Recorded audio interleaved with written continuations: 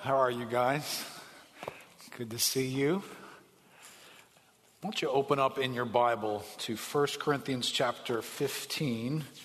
Not sure if you were thinking I'd preach from there or not this morning, seeing that's just the next passage that we're coming to. And let me encourage you to do this. I know we're always moving so quickly through our lives these days that maybe we get used to coming to church. We'll just read it off the screen. We're not going to really open up and look at anything. I think you want to look at your Bibles when you have a chance to just stare at God's Word. Be in this moment. Be fully here. Let God speak to you. So whether you've got an electronic Bible that you're using or a written, published Bible like this one, get these passages in front of you. I had pondered whether, knowing this service would be on the tail end of a national election, whether I should be preaching a message about politics and the election, etc. And had certainly considered that for a good while, but just didn't feel like that was the Lord's direction for us to steer out of 1 Corinthians. But one thing I do want to notice this morning, we're just going to go into the next set of verses here in 1 Corinthians. And I just want us to also, though, see the relevance of the next set of verses to the way life is feeling for us right now, to the setting that we find ourselves in on the post-election side of things. All right, so without me exploring the various political views and the outcome of the election, that probably maybe a message at some point would be helpful to address a little bit of that. But the title of the message today is Life Lived in the Shadow of Death. And you'll see why it's titled that way from 1 Corinthians 15. But there's this thing about death, and I want us to see it a little more fully from Scripture. Death is more than just the event that takes place at the end of our lives, that we have a date, we put it on a tombstone. Death is the end of things. Death is the loss of things. Death is the destruction of things that we equate with life, that we equate with good things. So I know this, I've already gotten some emails and some texts from folks after the election became final, that for some folks, the feel right now is our nation is moving into a period where some things that I call good could get lost. They could die in the coming years. Just views of people that are going to be in power, policies and laws that could be getting put in place, have many folks feeling like, okay, this was the saying before this election came, America is on the ballot, right? And you probably heard that phrase. America is on the ballot. And otherwise, our way of life, the systems and ideas that formulate and create the way in which we live, capitalism is on the ballot. Is that going to be in the future of our country? Are we going to do something different? Morals are on the ballot. Are we going to lose morality, right? So all this moment for us is a looking into the next 4 years and saying, are some things that I value, that I think are good for me and my family and my future, are some of these things about to die? Or well, that's what it is to live in the shadow of death. And the Bible doesn't mind bringing up that subject. The Bible doesn't mind informing us that you and I do live in the shadow of death. That's what Psalm 23 brings up to us. Though I walk through the valley of the shadow of death, I will fear no evil. Right? So there's an acknowledgement in the Bible that you and I actually do walk through these valleys of shadows of death. And I know, and today's going to feel a little bit morbid as we explore death the way in which 1 Corinthians 15 presents it.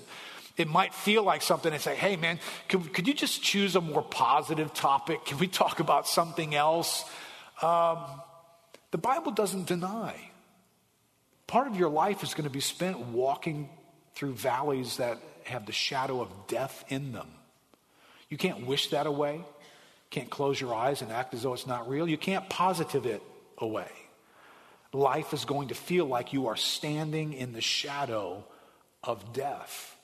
And so there'd be more personal issues for all of us that bring us into those shadows, that make us feel like I could lose something. here. I feel threatened by something. It's interesting, if we're talking about transitional governments and changes of government here in the United States, what's not featured, because politics really isn't featured in the Bible, and governmental structures aren't featured in the Bible. But what you wouldn't know from reading 1 Corinthians is one of the biggest transfers of power had just taken place when this letter was written. So this letter was written about 55 AD. In October of 54 AD, they had a transfer of power from one emperor to another. Now, they did it a little different than the way we do things. They went from Claudius to a man named Nero in October of 54. Now, most of us know something about Nero. We know that this guy is bizarre, right? So what an adventure they're about to have on their hands. What you don't know is Claudius had his own issues. Matter of fact, Claudius had his own issues within his own household. His wife poisoned him and killed him so that Nero could become the next emperor. So they did transition of power a little bit different back then than we do it today, hopefully. But what a moment for them. Right? You live under the thumb of the Roman Empire. You know something about heavy-handed authoritarian governments that jump into your life, inflict their will upon you, change tax structures, threaten you, make life to feel unsafe and tentative and harmful. And you go from Claudius to Nero, who's going to ratchet everything up, and it's all going to get worse in that moment. And this is the audience Paul's writing to in 1 Corinthians. So it's not as though the Bible doesn't engage politics. It just doesn't feature it, right? But I want us to look at, as we read through this passage, this is how the Word of God explains that you and I live in the shadow of death, but God has a remedy for that. There's a remedy for this shadowy existence. And that's what we're going to read about. So let me turn you on to this. Pay attention as we move through this. There's a bit of a table of contents here where Paul's going to stand back from the human experience and he's going to say, let me take you all the way back to the beginning. Way back in the beginning, there was this guy named Adam once upon a time, and what entered into his life was this character called death. And death was going to stay in the story. But let me tell you the whole story here. And he's going to install a table of contents, if you will. Here's going to be chapter 1, and there's another chapter coming later, and then there's a chapter at the end. And it's very important for you and I to understand, what chapter are we in right now? Where are we in this story that God is describing in this passage? So let's pick up starting in verse 21 of 1 Corinthians 15. And we'll read just through verse 28. Paul says, for as by a man came death, by a man has come also the resurrection of the dead. For as in Adam all die, so also in Christ shall all be made alive. But each in his own order. Christ, the firstfruits, then at his coming, right, later on, those who belong to Christ. Then comes the end, when he delivers the kingdom to God the Father after destroying every rule and every authority and power. For he must reign until he has put all his enemies under his feet. The last enemy to be destroyed is death. For God has put all things in subjection under his feet.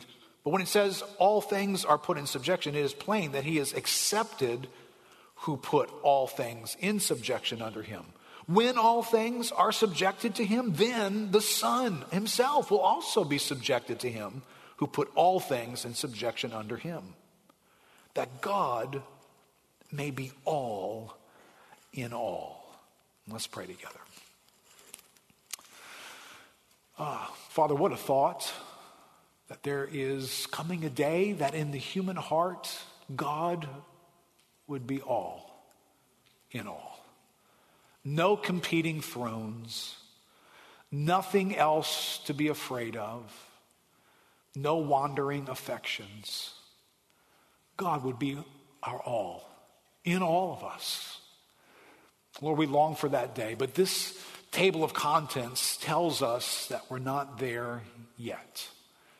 So God, would you give us wisdom for where we are today? Help us to see what you wanted us to see about your unfolding story that will get us there one day.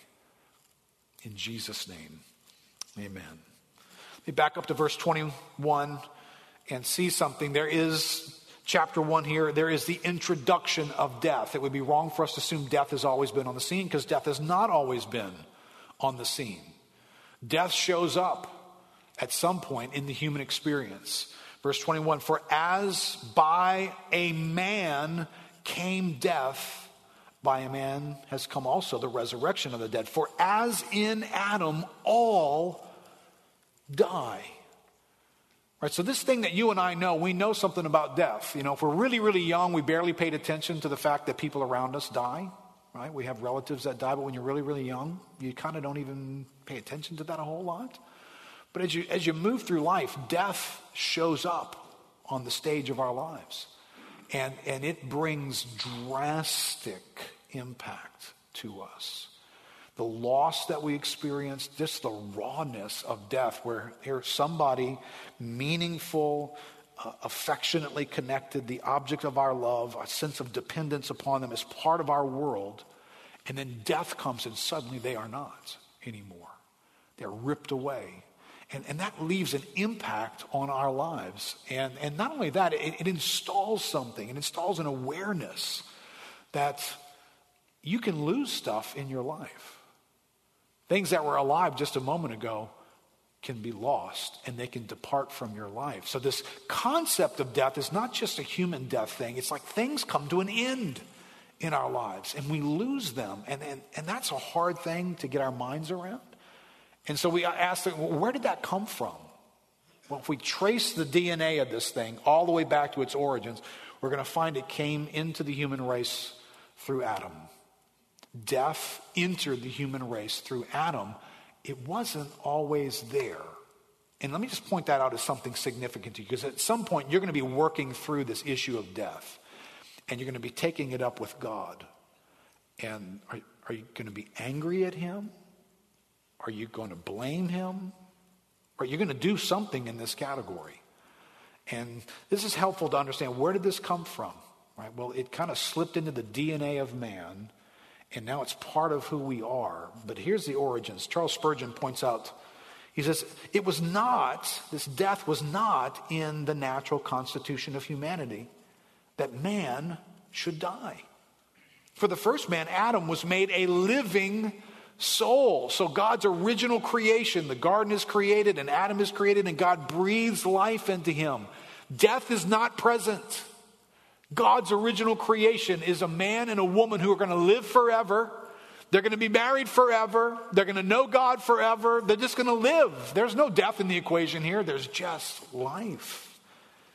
Spurgeon goes on and says, death may well be counted as a foe, because it entered into the world and became the master over the race of Adam through our worst enemy, sin. It came not in accordance to the course of nature, but according to the course of evil. Death came not in by the door, but it climbed up some other way. And we may therefore rest assured that it is a thief and a robber. So when you and I go to look at this character that's entered our story, and he travels with every human being through life, who is this guy? Well, he's an imposter. He broke in. And notice how he broke in, because this might inform you and I in terms of how we get around sin. How did he break into humanity? He broke in through sin. He used sin as a vehicle to get into our world. And it's interesting when the Bible describes sin to us sometimes, it talks about sin giving birth to death. Keep that in mind, because sin's going to show up in your life today in the same way that it showed up in the Garden of Eden and it introduced death into Adam. It's going to introduce death to you as well. But it's going to come looking to make a deal. It's going to come offering you something. It's going to offer you a shortcut.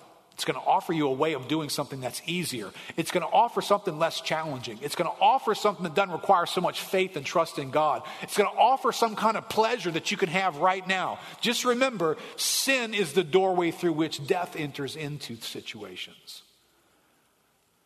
When you open that door, you open the door for death to come in and begin to destroy things in your life. So Don't enter into partnership with sin. It's a doorway that death likes to use.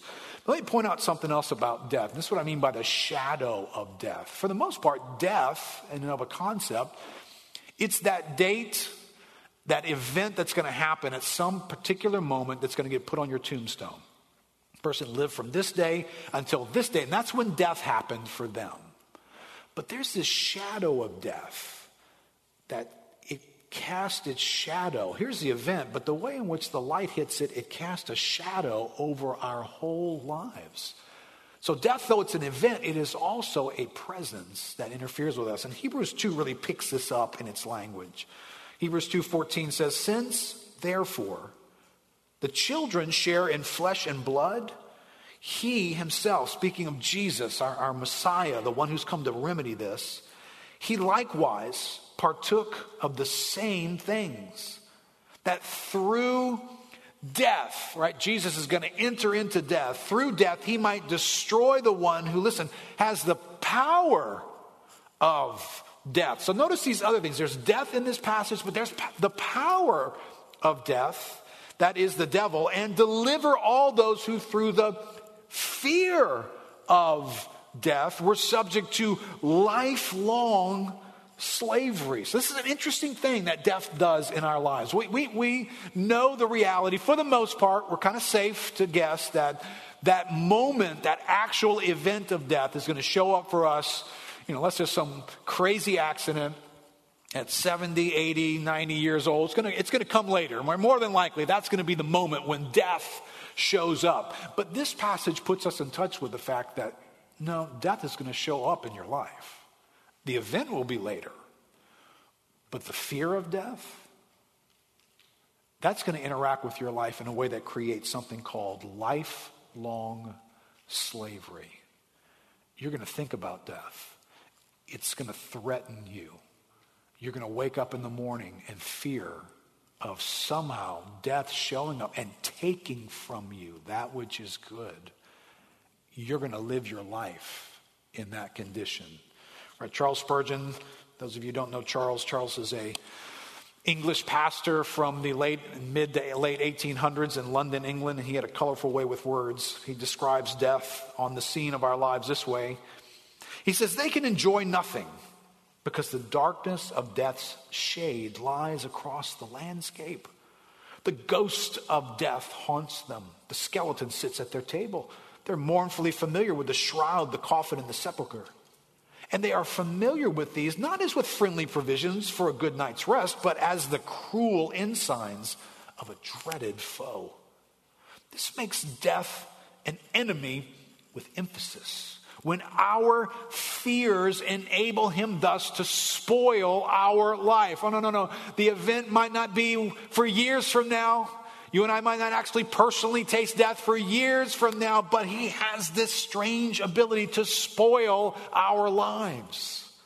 When death rides his pale horse roughshod over all terrestrial joys, he makes us feel that it is a poor thing to live because the thread of life is so soon to be cut. Right? We feel the sense of vulnerability. We have watched this play out. We watch the effect on people's lives. That suddenly someone's gone. Suddenly something is over. Something that was so good and so sweet is gone. And death rides through our lives. Matthew McCullough, a couple of years ago, wrote a book called Remember Death. I know everybody rushed right out to buy it just based on the title, right? It actually is a very helpful book. He says, even if your life plays out in precisely the way you imagine for yourself in your wildest dreams, death will steal away everything you have and destroy everything you accomplish. Aren't you glad you came today? Right? We live in this shadow of death. If I didn't say that to you, something inside of you knows that already. You feel it. It casts a shadow on the permanence of things and the meaningfulness of things in our lives. It needs to get solved somehow. And listen, the Bible, it's not like the Bible doesn't sound this way. The Bible sounds this way, right? Psalm 103, verse 14 describes our existence this way. It says, for he knows our frame, right? God knows about us. He remembers that we're dust. There's a vulnerability to our existence. We're just dust. As for man, his days are like grass. He flourishes like a flower of the field. Or at least I like the word flourishes is in there, right? So, hey, man is flourishing. But you ever see the way the flower of a field flourishes? Right, this is the way the flower of a field flourishes. If you were to get on a horse, drive off into some beautiful countryside where wildflowers are growing. You go out there, you stare, you find one, it's tall, it's beautiful, it's moving in the wind, it's an awesome thing, and you come back a week later, and it's gone. It flourished for a very brief moment, and then it was gone. And then it says this in verse 16, for the wind passes over it, and it's gone. And its place knows it no more. The next wind that blows over that part of the valley where that beautiful little flower was growing won't even know it existed. That's how the Bible presents life. It says, do you see the fragility of life? Listen, if you've had to bury relatives and sort through the end of their lives, you know something about that verse. That verse came to life for me in a way that I wish I could say I enjoyed. I didn't enjoy it, actually. It was a bit of a haunting verse for me. A few years ago, those of you guys who are new to the church, several years ago, Gina and I walked through a period of time where we just were losing our family to death. Right? On her side of the family, we lost 2 close relatives. And then right after that, I lost my whole family. My mom, my dad, and my brother died all in a 2-year period. And, during that time, I'm settling their estates and I'm digging through the boxes in the attic and I'm pulling out records and I'm looking at things that my dad did at work and things he accomplished and things that he owned, and he's gone.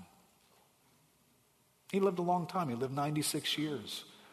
But there was this strange reality that all that you accomplished, you're done here. And in a few years, apart from me and a couple of close family members, no one will even know your name. No matter how important you were at work, no matter what you owned, no matter what you accomplished in your life, the wind is going to blow over this place and it won't even know you were here. Somebody else will live in your house. Somebody else will take up the job that you once had, and you won't even be remembered. Right? This is the way the Bible presents the fragileness of life.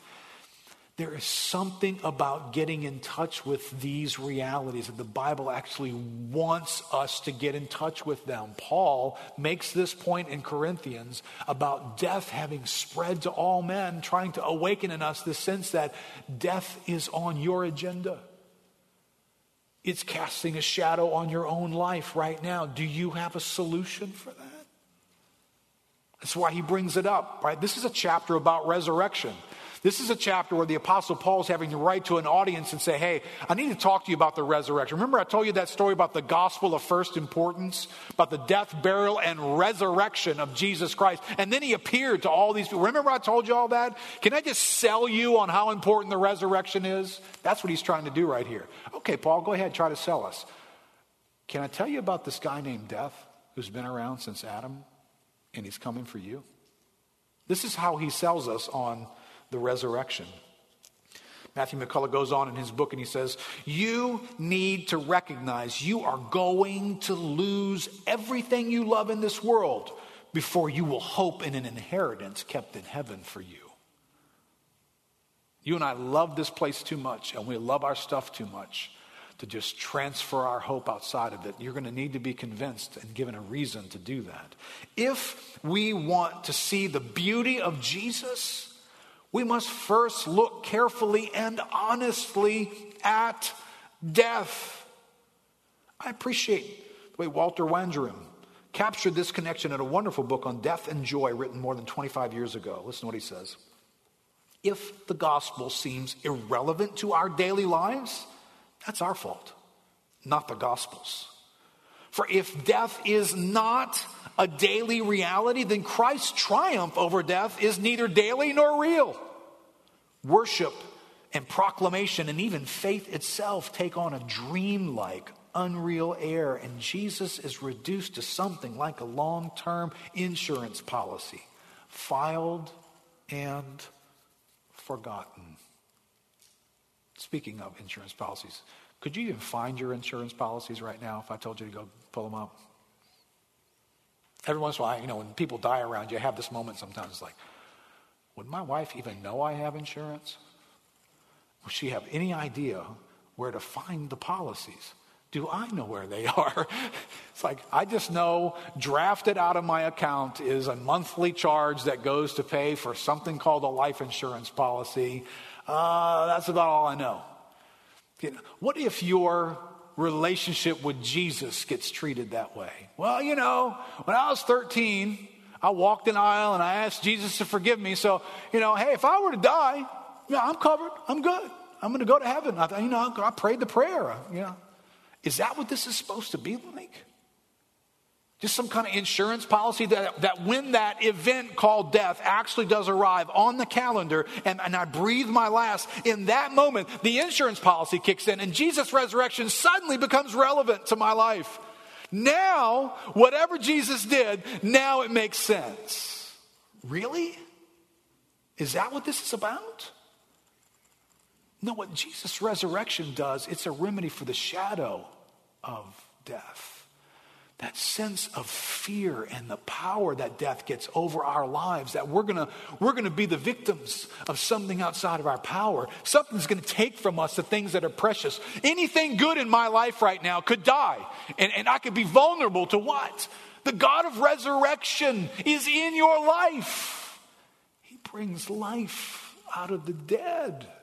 That's who he is. Do you have a relationship with him that's every day? Or did you just sign something in a prayer one time that's going to rescue you in the day that you expire and going to give you resurrection life then? So be really careful.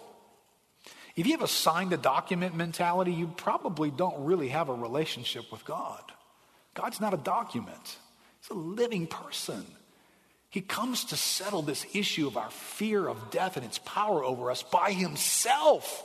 Not by some policy that we stick on a shelf somewhere and we think, when we die, I'm good. No, he's come to us in person, right? Here's the chapter in this table of contents called the remedy of death, right? So Paul introduces us, hey guys, I don't know if everybody knows this, but everybody's got a problem here. Death came to all through one man. Didn't matter whether you brought it. Doesn't matter whether you think you've been bad enough of a person, because a lot of people have a hard time coming to God because they don't think they're that bad. I don't think I'm that bad. No matter how bad you think you are, in your DNA is death. It's in you. You might be a nice person on your way to dying, or you might be a real jerk on your way to dying, and people will be glad when you die, but you might be a person everybody's going to be sad about, but you're still going to die.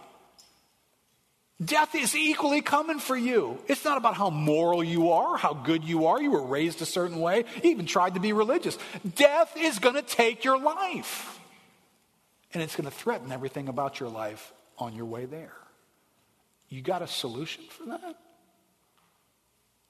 Well, Paul's solution is, hey, you know what? Death came through one man. The resurrection from the dead, it also comes through one man. He's the solution, right? Hebrews 2 again. He himself partook of flesh and blood, right? Why did Jesus, the eternal spiritual God, put on human flesh, zip himself up in a suit that had a heartbeat and blood that could be shed and a life that could die? Why did he do that? So that he could die. So that he could travel into death itself, right? That's Hebrews 2. He himself partook of flesh and blood. Why? That through death, he might destroy the one who has the power of death. All right, so here's my question. Wherever you are, you guys watching at home, maybe just tuning in, curious, at some point, you and I have to come to a solution about this thing called death.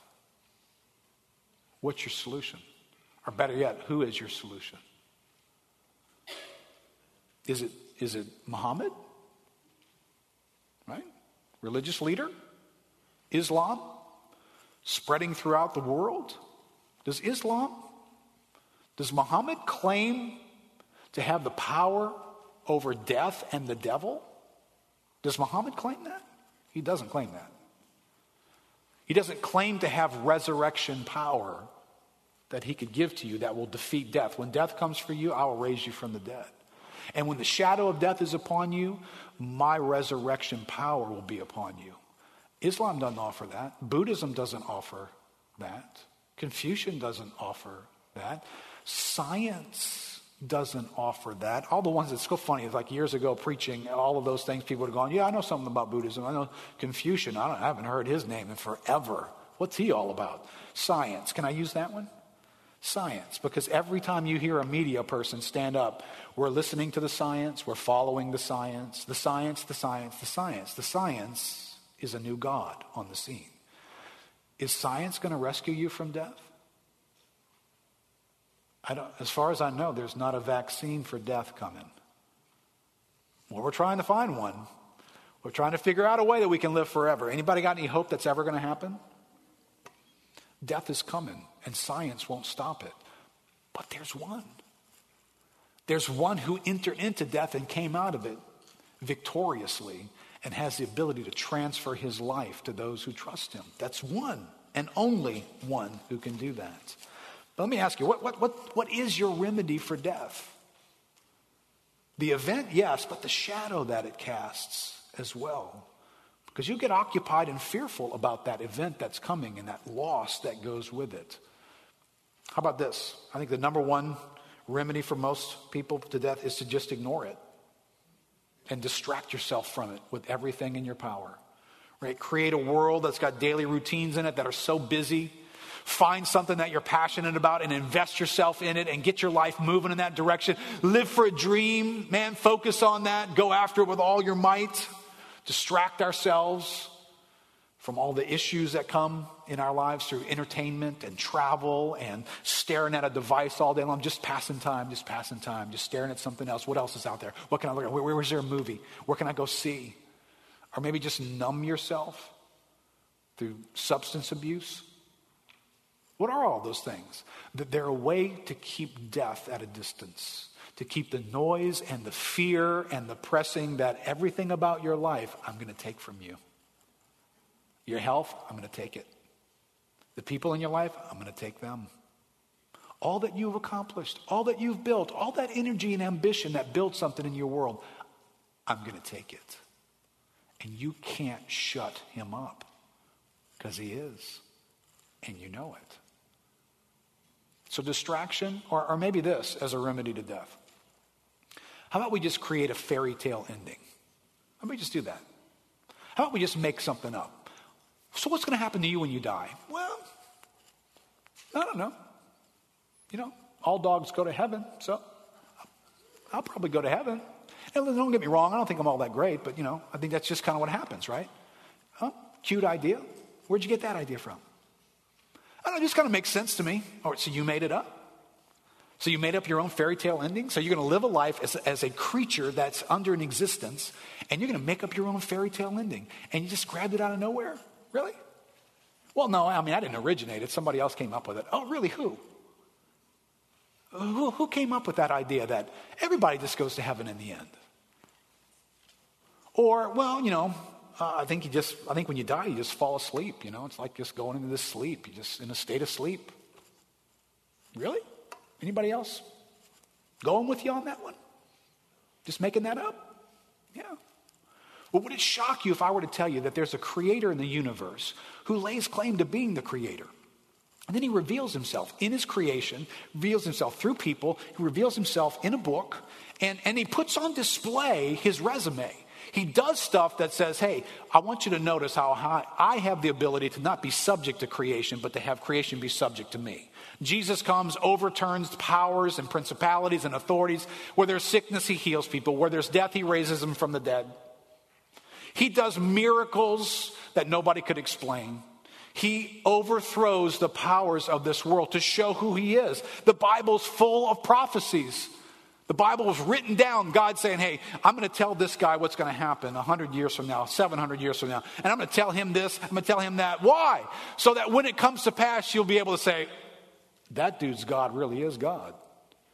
There's evidence here that the God of the universe has actually revealed himself to be the God of the universe. And then he sends his son, and Jesus Christ bears witness that this God really is God and raises him from the dead. And Jesus taught things. The Bible says some things. Can I tell you, it doesn't present that fairy tale ending. When death comes, we stand before the God of creation in judgment. That God in that moment will want an account for our lives. What did we believe about him? Did we look to him to save us or not? That's going to be in that moment. Well, Keith, is that a fairy tale? You just make that up? No, I didn't make it up. Trust me, if I were to make something up, I wouldn't make that up. I would make it, more like a party and, hey, everything's fine. Listen, you didn't do well, but you know what? It's cool. Everybody gets into the theme park. Come on, man. It's heaven. That'd be the story I'd make up. That's not the story that's here. So this death is going to put us face to face with the living God.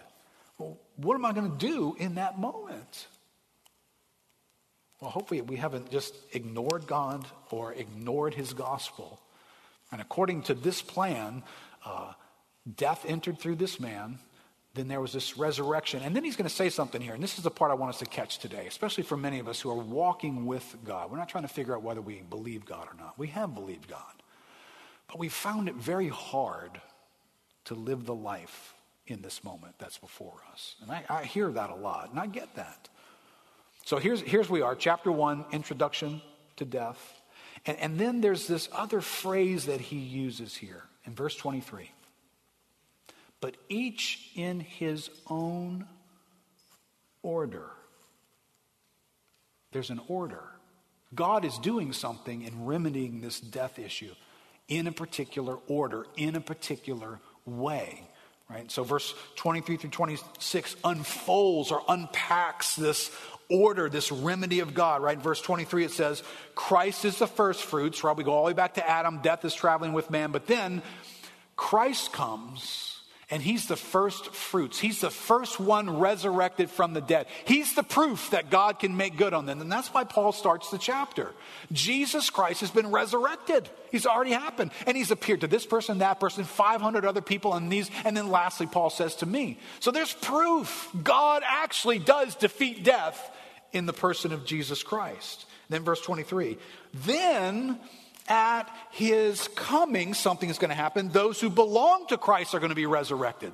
So you have the resurrection of Christ here, and then days, months, years, until another event on the calendar, when Christ returns. Right? This is how God tells us, hey, live in this moment with this awareness. There's coming a day when Jesus is coming back.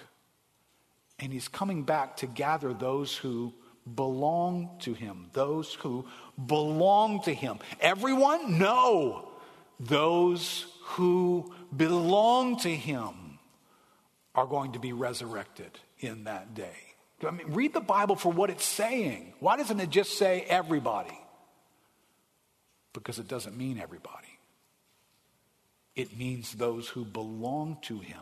Those who have put their faith and their trust in the person and work of Jesus Christ in that day, on that calendar day, will be resurrected. And then verse 24, it says, then comes the end, where God sums everything up. All right, so here's God's table of contents.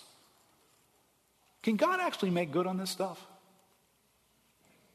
This is God actually saying, hey, this is how your life unfolds. Right, got this sin thing entered in through Adam. It affected everybody. You get that. Here it came to you. Look at you right there.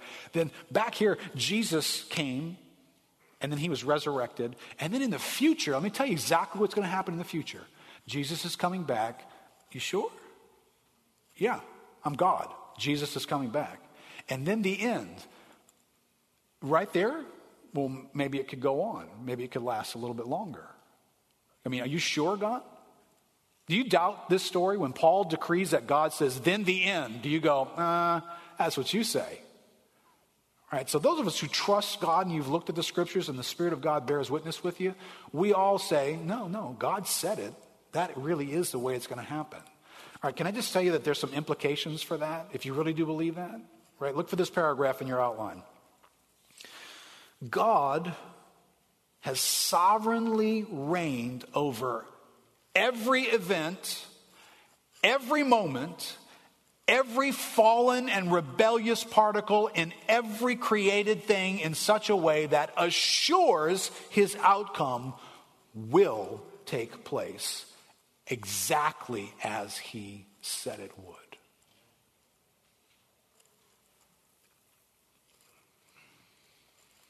What if the devil really gets his A game going? And what if this is like a Marvel movie and the devil finds some secret weapon, so secret that God didn't even know it existed, and he pulls it out 1,000 years from now and he uses it against God and against his purpose? What if that happens, huh? Then you're going to tell me that the end is still going to show up exactly the way God said it would? I wouldn't be able to tell you that, would I? Because I don't know what that weapon would do to God. If there's some secret activity that God doesn't know about, if there's some power out there that God doesn't know about, if there's a little tiny little quark smaller than an atom floating around out there that can turn into something that God doesn't know about and doesn't have any control over, who's to say this thing ends the way it does? It could go sideways and none of this could ever happen. There could be a different God for all you know. The whole universe could get turned upside down, and this is just wishful thinking on God's part. Are you following me? If there's anything about my life or your life that for a second gets out of God's control, this is just a big question mark. It's no longer a certainty. Because if that got out of his control, what else might get out of his control? Now listen, this is what you and I do, right? When death shows up and it casts its shadow and something bad happens in our lives and we take God to court, we're questioning whether he was in control of that. God, I don't know. That was pretty bad. I don't get the feel that you were in control of that. Can I just tell you, that's a bigger thought than what you're just throwing out on the table? Because if he was not in control of that, what else is he not in control of? And he talks a good game here because he acts as though he actually is going to, everything's going to come to an end exactly the way he said it. And he's going to defeat every enemy. He's going to pull everything underneath his authority. How do we know he can do that? Because he's in control of everything. There's nothing outside of God's sovereign reign. It's interesting, this verse in 2 Corinthians chapter 4. I think sometimes you and I are just kind of okay with the idea that, okay, yeah, God's sovereign, all those big concepts and words with this big calendar idea you're throwing out there. He's sovereign over the universe. Yeah, I get that. Yeah. But what about my day-to-day stuff? That's where I have a problem believing in God's sovereignty, don't you? Right? Yeah, I get somehow in the end this all works out because God's sovereign, but what about my daily stuff? What about my life going sideways? Is God all over that too? Is he planning and involved? Well, listen to this, 2 Corinthians 4, verse 16. Paul says, we do not lose heart, right? This is daily spaces. This is stuff that's in your life. Death and its shadow comes, and we're threatened to lose heart. Though our outer self is wasting away. What is that? That's the shadow of death. That's my body, when it has its moments where the dashboard lights come on. I didn't have as many dashboard lights lit up. Now I'm driving a vehicle now where the check engine light stays on. When I was in my 30s and 40s, I didn't have as many dashboard lights on. I got my 50s, and all of a sudden dashboard lights started popping up all over the place, letting me know this is broken. That's on its way to being broken. Hey, have you thought about the fact that you're going to die? When enough of these lights come on, your body stops working. This is what I'm thinking in my 50s. I don't know what you guys are thinking like. But the dashboard lights are going off, right? I get that. Though our outer self is wasting away.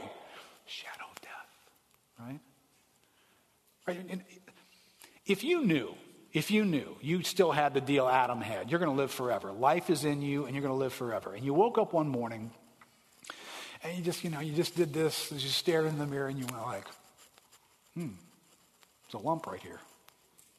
That wasn't there. I've never noticed that before. What's this all about? If you'd never seen anybody die, that wouldn't be the shadow of death for you. It'd just be like, well, I guess I'll just live forever with a lump. Didn't have that lump before, but okay. From now on, I get a lump.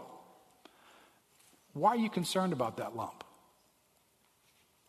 Because you've seen death. And now you're standing in the shadow of death. And lumps could mean death could be a lot closer than you thought. Right? Well, listen to this passage. We do not lose heart. Though our outer self is wasting away, don't have to deny it, our inner self is being renewed day by day.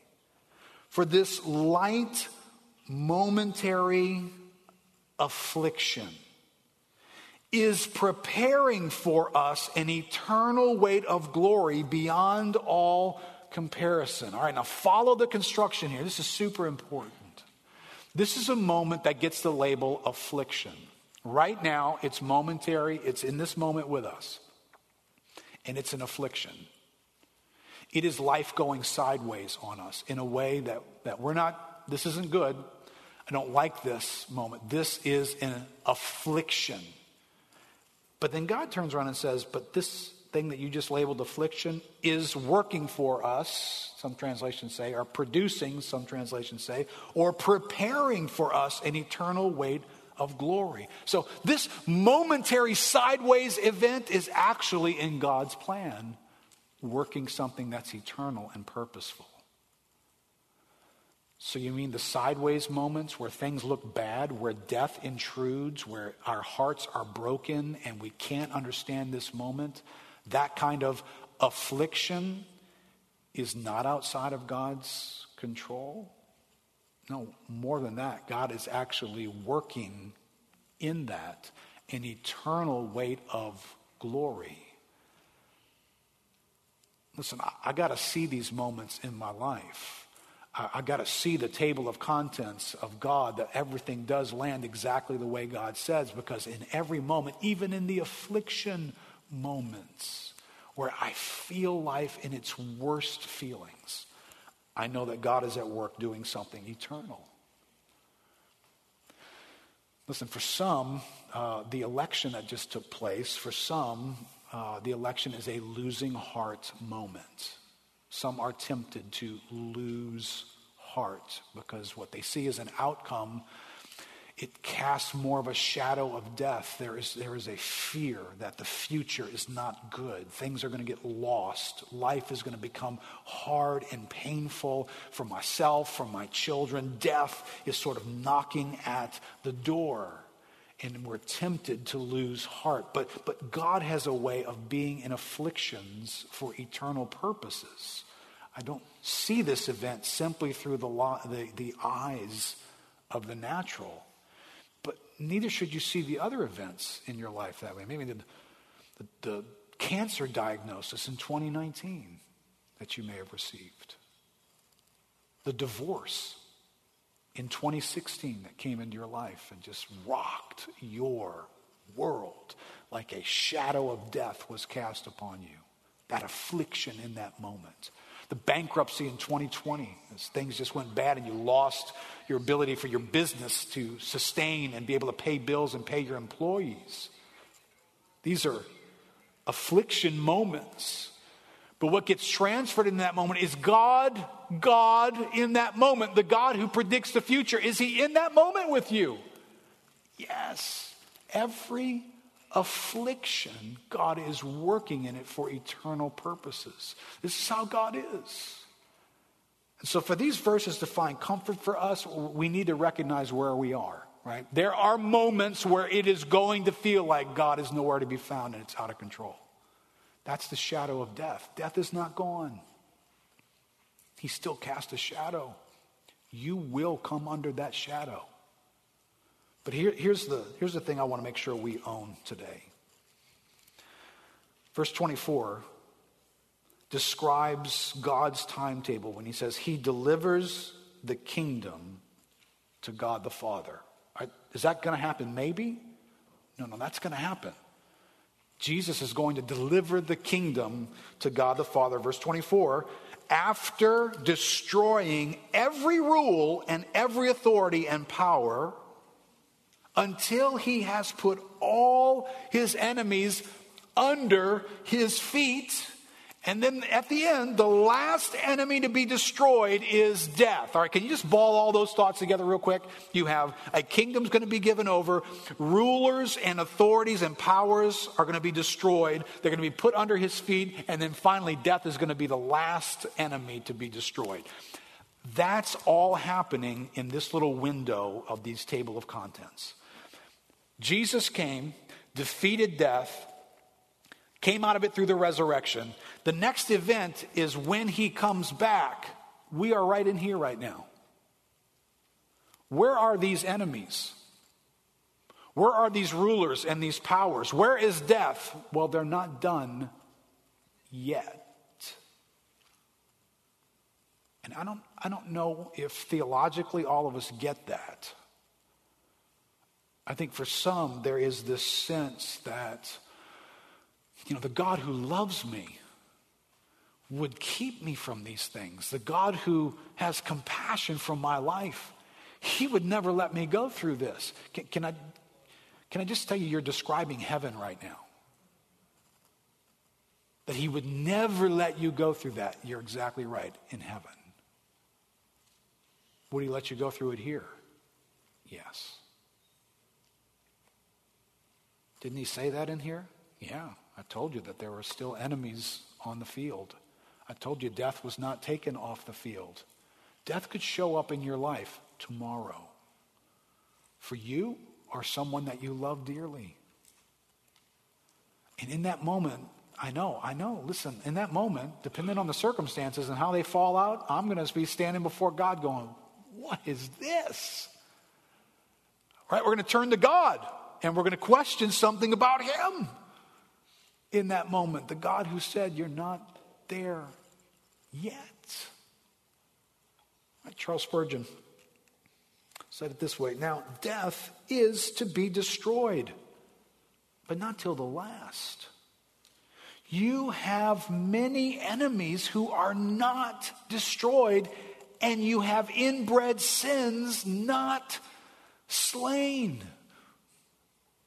What's that going to feel like when you wake up tomorrow? You have enemies in this world that are not destroyed. Now, they're on their way to being underneath the feet of Jesus in this chapter. And maybe some of them get there now, a few more tomorrow, some of them right before the end. I don't know how that plays out. But I know they're still on the loose. And this thing called death is still part of this world. Until then, he's the last enemy to be destroyed. I have enemies, and I have indwelling, inbred sins in me. I have enemies in me that work against me and against God's purpose. I'm going to wake up to them tomorrow morning and face them. Spurgeon says, look well to them. Until they are all gone, you must not expect death to be destroyed, for he is the last to die. If death is the last enemy, I do not think we have to fight with him now. We have other enemies who claim our valor and our watchfulness today. The present business of life, the present service of God and of his cause are our main concern. And in attending to these, we shall, as Christians, be found best prepared to die. Let us then fight our adversaries in order and overcome them, each in its turn. Let us then fight. How many of us feel like life is a lot harder than we thought it was going to be? Marriage seems a lot harder than we thought it was going to be. Raising children, extended family seems a lot harder. There's a lot of brokenness and conflict and people on the outs. Living in our country just seems a lot harder, amen, than you thought it was going to be. And I think it's going to get harder. Well, what's the deal? Did God not make good? Did God drop the ball? I'm having a hard time trusting God because all this stuff is happening. Wait, why? Why are we having a hard time trusting God? He said this was going to happen. Here's my commentary on why that feels this way. In your outline, I wrote, popular Christianity feels like it's not prepared to fight. The popular theology of the last 30 years, has been going on for a while, has fostered a sense of heaven on earth expectations. Prosperity now and a problem-free living is giving us a set of expectations that is making us disappointed with life. Right? We're no longer a people who, like your grandparents, lived through a lot of hard stuff and complained a lot less than all of us have. They just kind of, hey, we'll just do the best we can. It's just a different day. Today, we're disappointed with life. I want a refund. This is not the way I thought this was going to go. And I'm kind of angry about it. We're disillusioned with God. I thought God was good. I thought God loved me. I'm just confused by him now. We're distrusting of God. And we're distanced from God. Listen, when this gets bad in our hearts, you know what we start doing? We start protecting ourselves from God. I don't want to start looking to God because he'll just disappoint me again. You understand? I trusted God this way, and I trusted God this way, and I trusted God this way. And what happened? War, battle, and difficulty, and struggle and fight. That's what happened. So I'm not doing that again. I'm not going to draw near to God and trust God. I'm just afraid I'm going to get hurt all over again. I would suspect this morning that there is a significant number of people, when you came in this morning, I suspect you might be a person who comes in after the singing for reasons that you haven't figured out. When your heart wants to keep God at a distance, it's really hard to sing.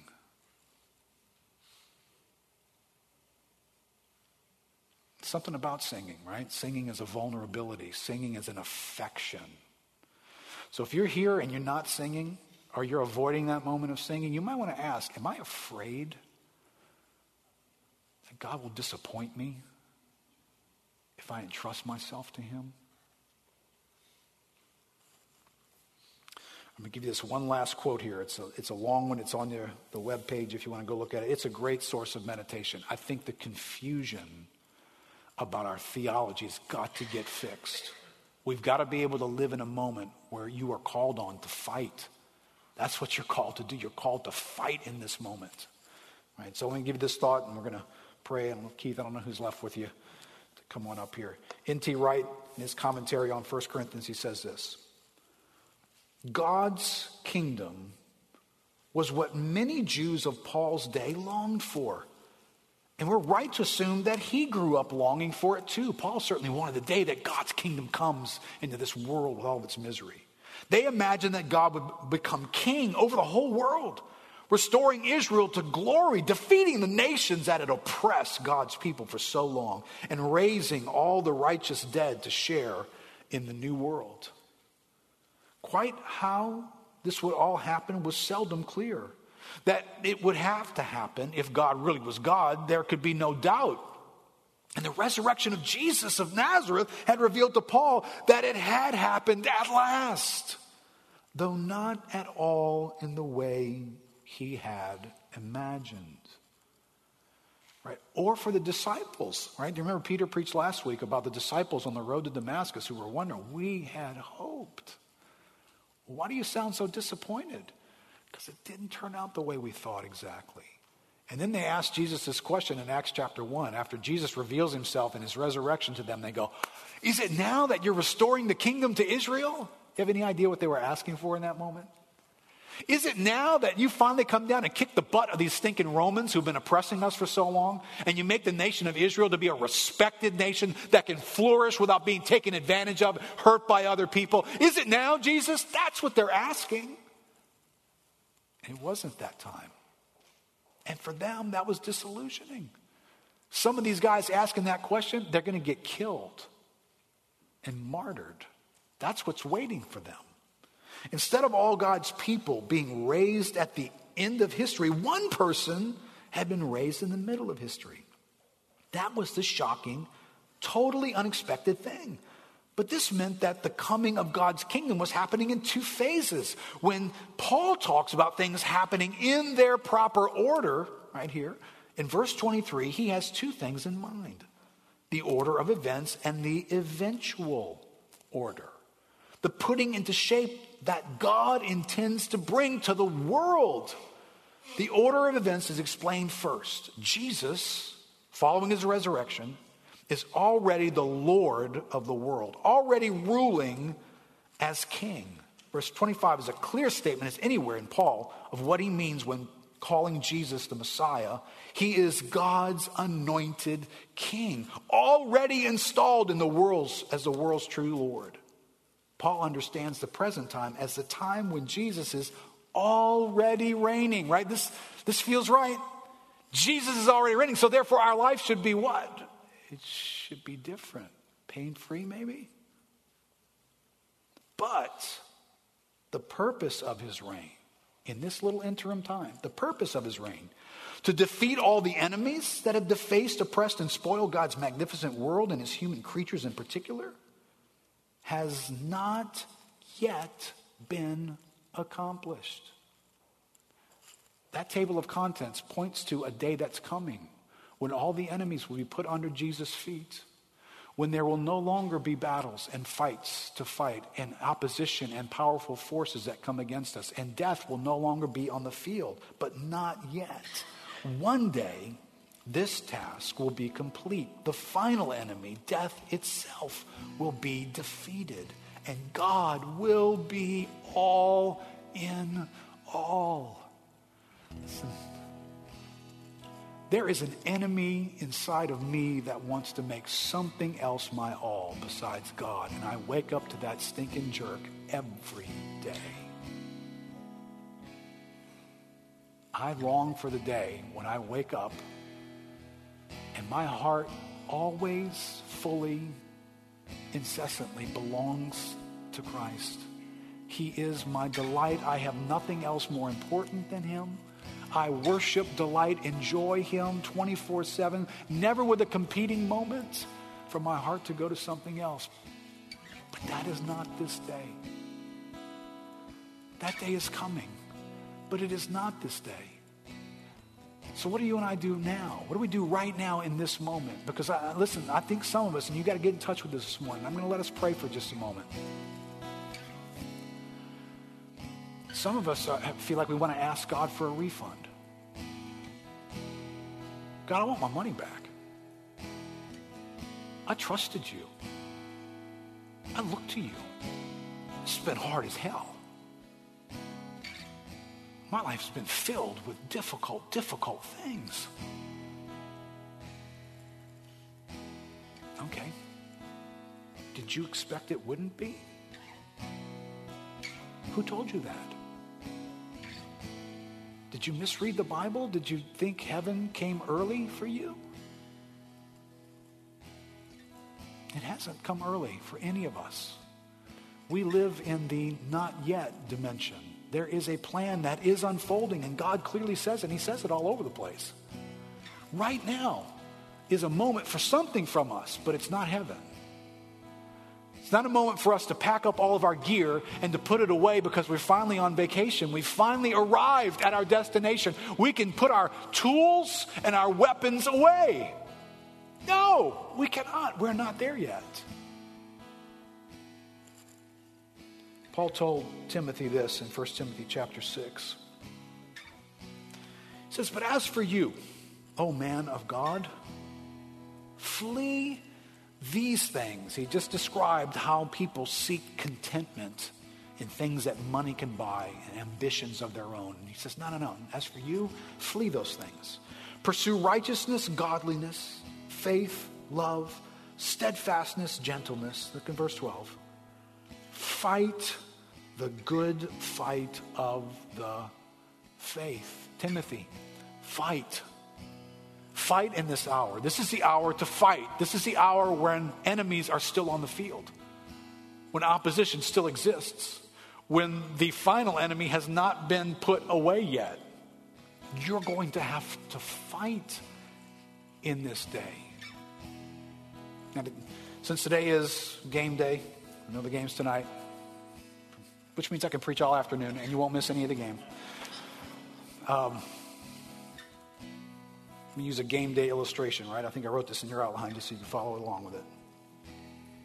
These last days, which is what we've been living in, right? These last days are like the fourth quarter of a game that we know the outcome. As a matter of fact, the score is so tilted, the enemy cannot catch up. There's not enough time on the clock, and he doesn't have enough ability. He's scoreless as it is. He can't come back. It's the fourth quarter, though, right? But you know, how many of you guys, would you like that to be the game tonight? You know, by the time we get to the fourth quarter, it's so out of hand that we can just relax. Just enjoy the fourth quarter, right? But we're still called to play the game. Game's not over yet.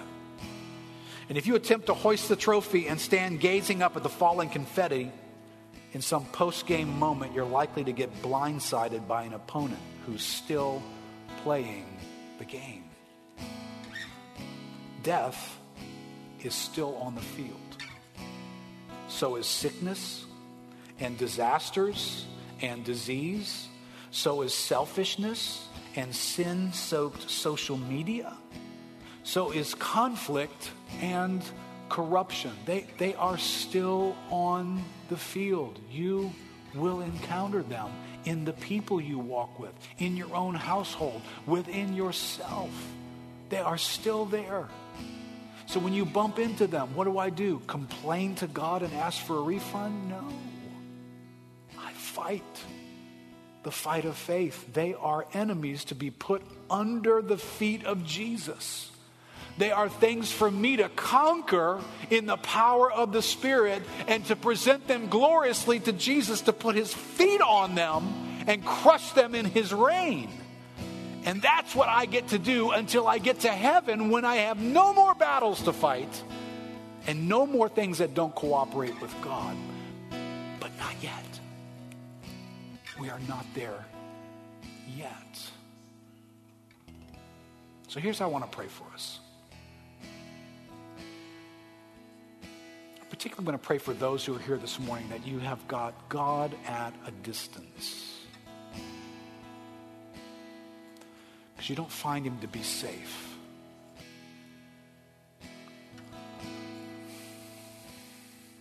I do not offer you a safe life today. I don't have one to offer you. I cannot offer you a safe life until your enemies and death are off the field. I just offer you a God who said, I will be with you to the end. I will get you through. I will protect. I'll watch over you. I will give you what you need to fight by faith.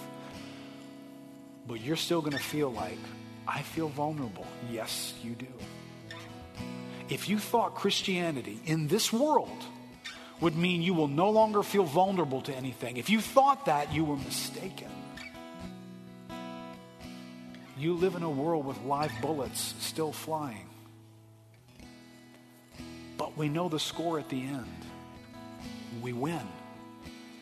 And then we have this incredible celebration and party, and there will be confetti, I'm sure, and trophies will be presented. And what a day of glory will begin as we go off into eternity to celebrate the victory and triumph of the Lamb. That day is coming, and that's what Paul was trying to help with here. That day is coming. It's not here yet, but it's helpful for us to keep that in mind as we travel through these days. Let's stand up together.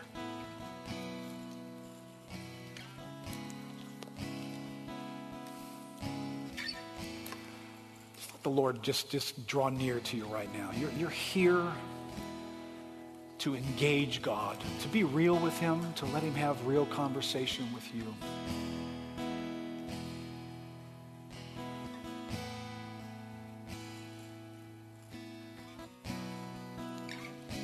If you were to stand before God and complete this thought, this phrase, you were to say, Lord,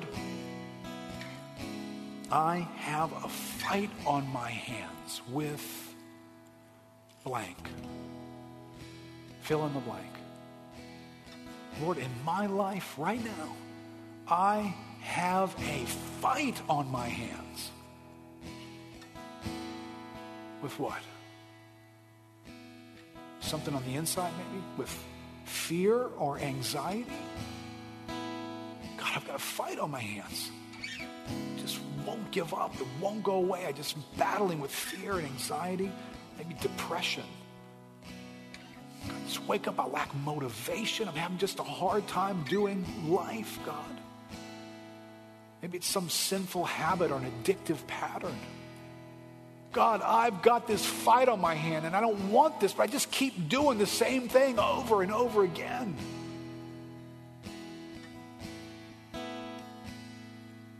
Maybe you've been fighting a battle in your marriage and between things that you just can't seem to fix and things that don't seem to get fixed in your spouse.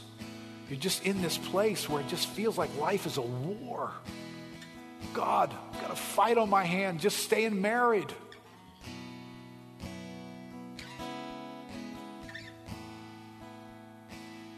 Listen, wherever you're finding your battle this morning, can you just take that to God? Don't run from Him. Don't move away from Him.